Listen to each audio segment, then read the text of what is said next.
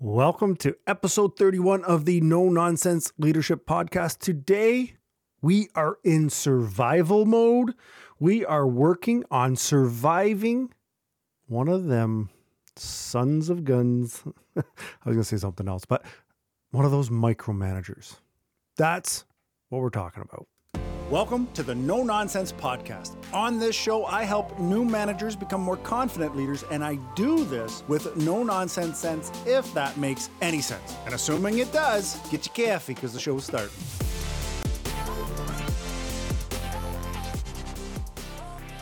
So let's just say that I've been in the work world longer than I care to share. And during this time, I've had what I would call the unfortunate experience of working with a couple micromanagers. And let me tell you, this is not fun. This is not enjoyable. But after some trial and error, some planning, some thought, I've learned how to deal with it and even thrive in it.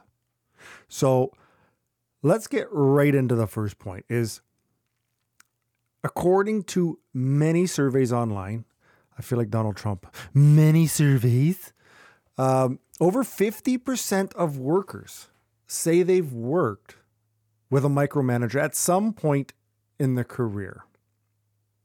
So if you've ever been told to dot your I's and cross your T's while somebody's breathing down your neck, making sure everything is done their way, you're one of those 50%. Now, maybe they're just control freaks and they like to have their fingers on everything. Maybe they feel the need to exert their authority over you so that they feel good about themselves. This, and please, if this is your thought process, if you're thinking you might be a micromanager, I highly recommend you stop that immediately, because this is going to breed resentment amongst your staff. Nobody likes to be constantly looking over their shoulders and feeling like they can't do anything without permission. This is demoralizing to your team members. This is demoralizing to you if you're working under somebody like this. Micromanagers as a whole, they tend to stifle creativity and innovation.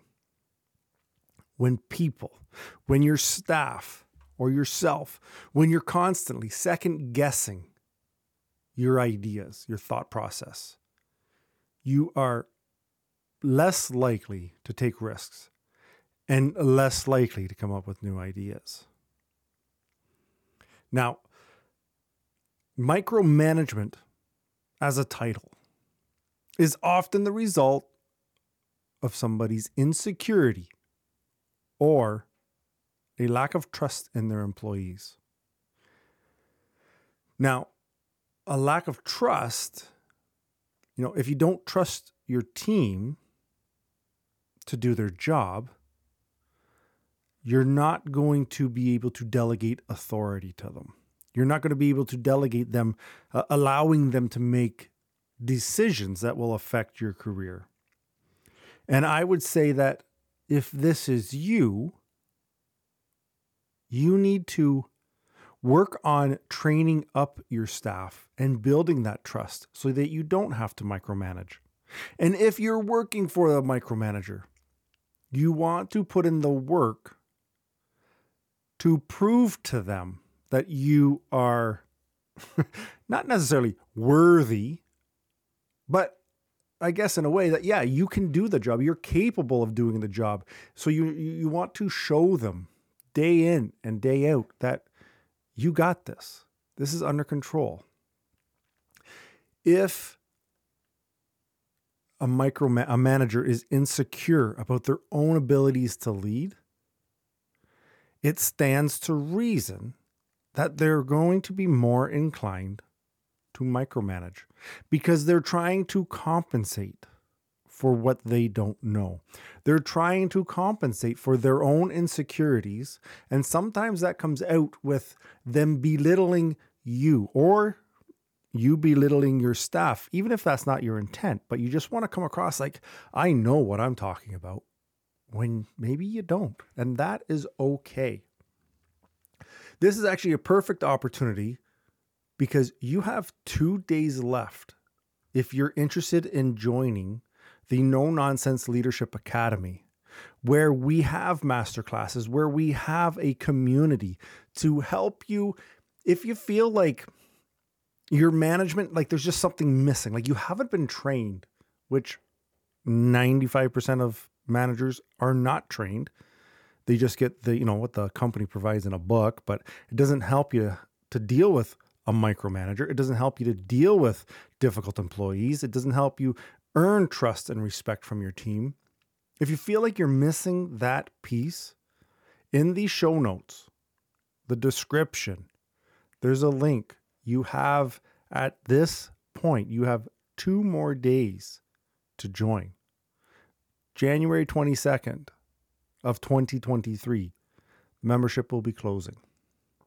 Now that we got that out of the way, micromanagement can lead to a number of problems, including decreased productivity, decreased morale, increased turnover. If I have to say it to you, these aren't good things. When employees feel like they're constantly being monitored, it can lead to decreased productivity and decreased morale. If your employees, or if you as an employee, don't feel like you have any autonomy, then there's a good chance that you or the team are going to start looking for new jobs. This is obviously not good for a company. You want your team to be motivated. You want to, as an employee, you want to feel productive. Statistically, people do not want to go and look for a new job.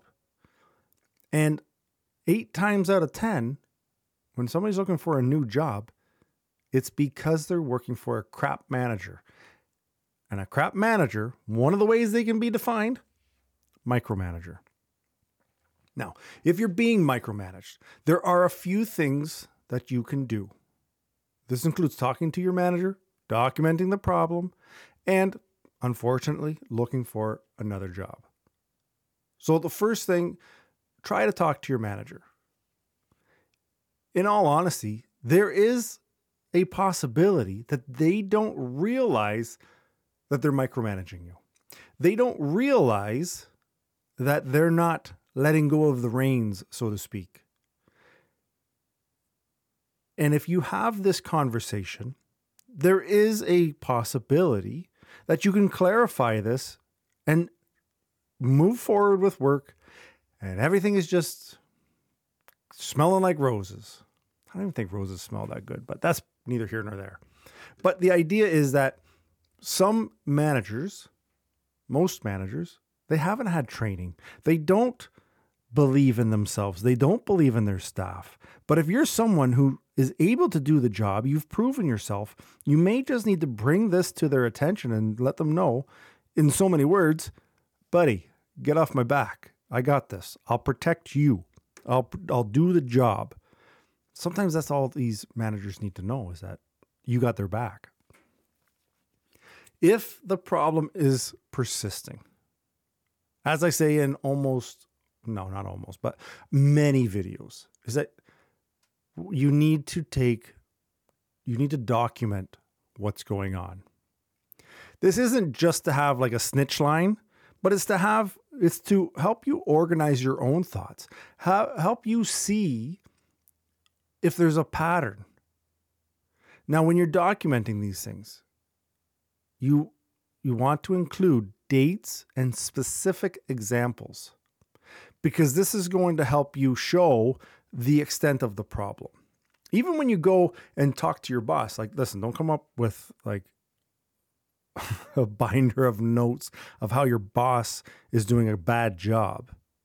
But if you're going to talk to your supervisor, they're micromanaging you, have dates and specific things that made you feel less than qualified or made you feel like they didn't trust you, and just air it out. Again, this isn't to be like, this is what you always do. You always pick on me. You always belittle me. That's not going to get you anywhere. But when you bring up the fact that, you'd like a little bit more freedom, and they're saying, well, no, I always give you freedom. Well, then you've got some dates and some situations where maybe, this is why I feel this way, because when this happened, you said this.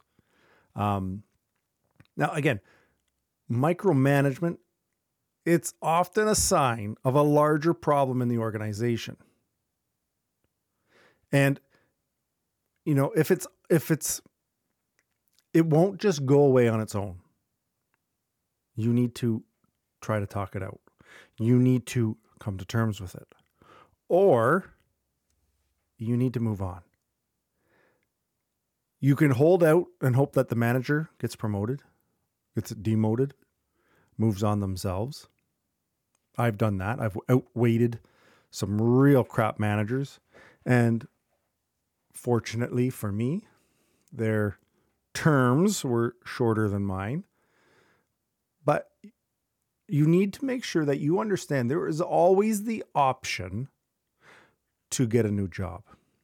So many times, people that I've worked with, people that I've talked to, people that I've coached feel like they're trapped. They're stuck in the job. No, you're not. Even if you're from a small town. Because listen, I'm a kid from a small town, 5,200 people. And I lived outside of that in a smaller town. I don't even know if we'd call it a village. But I am now here in the big city of Toronto, Canada, doing my thing. I could have been stuck in a small town, and you get stuck with the rumors and the, oh, I know that family, they're this, they're that. You don't have to stay in your small town. You don't have to stay in your job. If it's not working for you, if it's not working for your family, your mental health, take control. And with this consideration, even if you don't leave, something interesting that I've found has happened for myself is that there is power in knowing the power you have.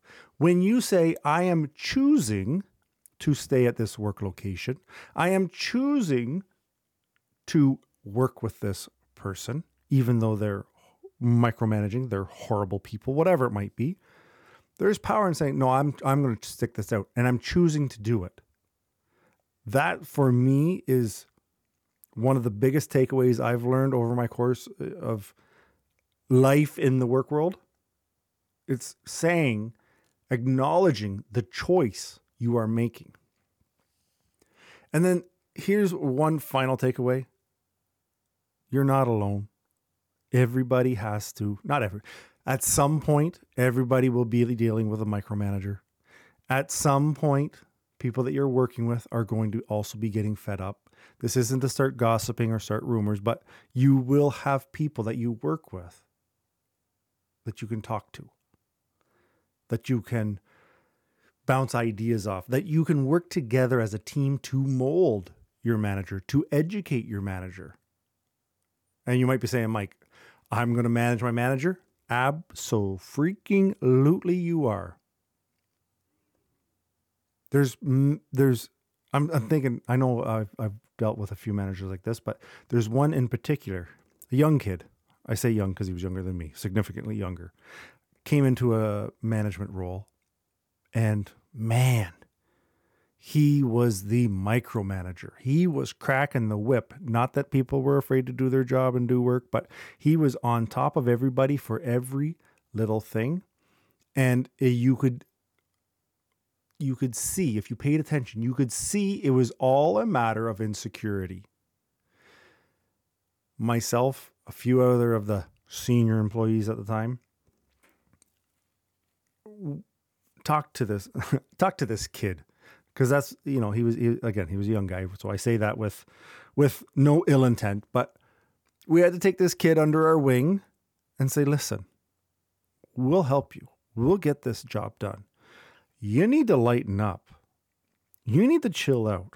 When I say that I'm going to do it, you need to know that this is going to be handled and it's going to get done.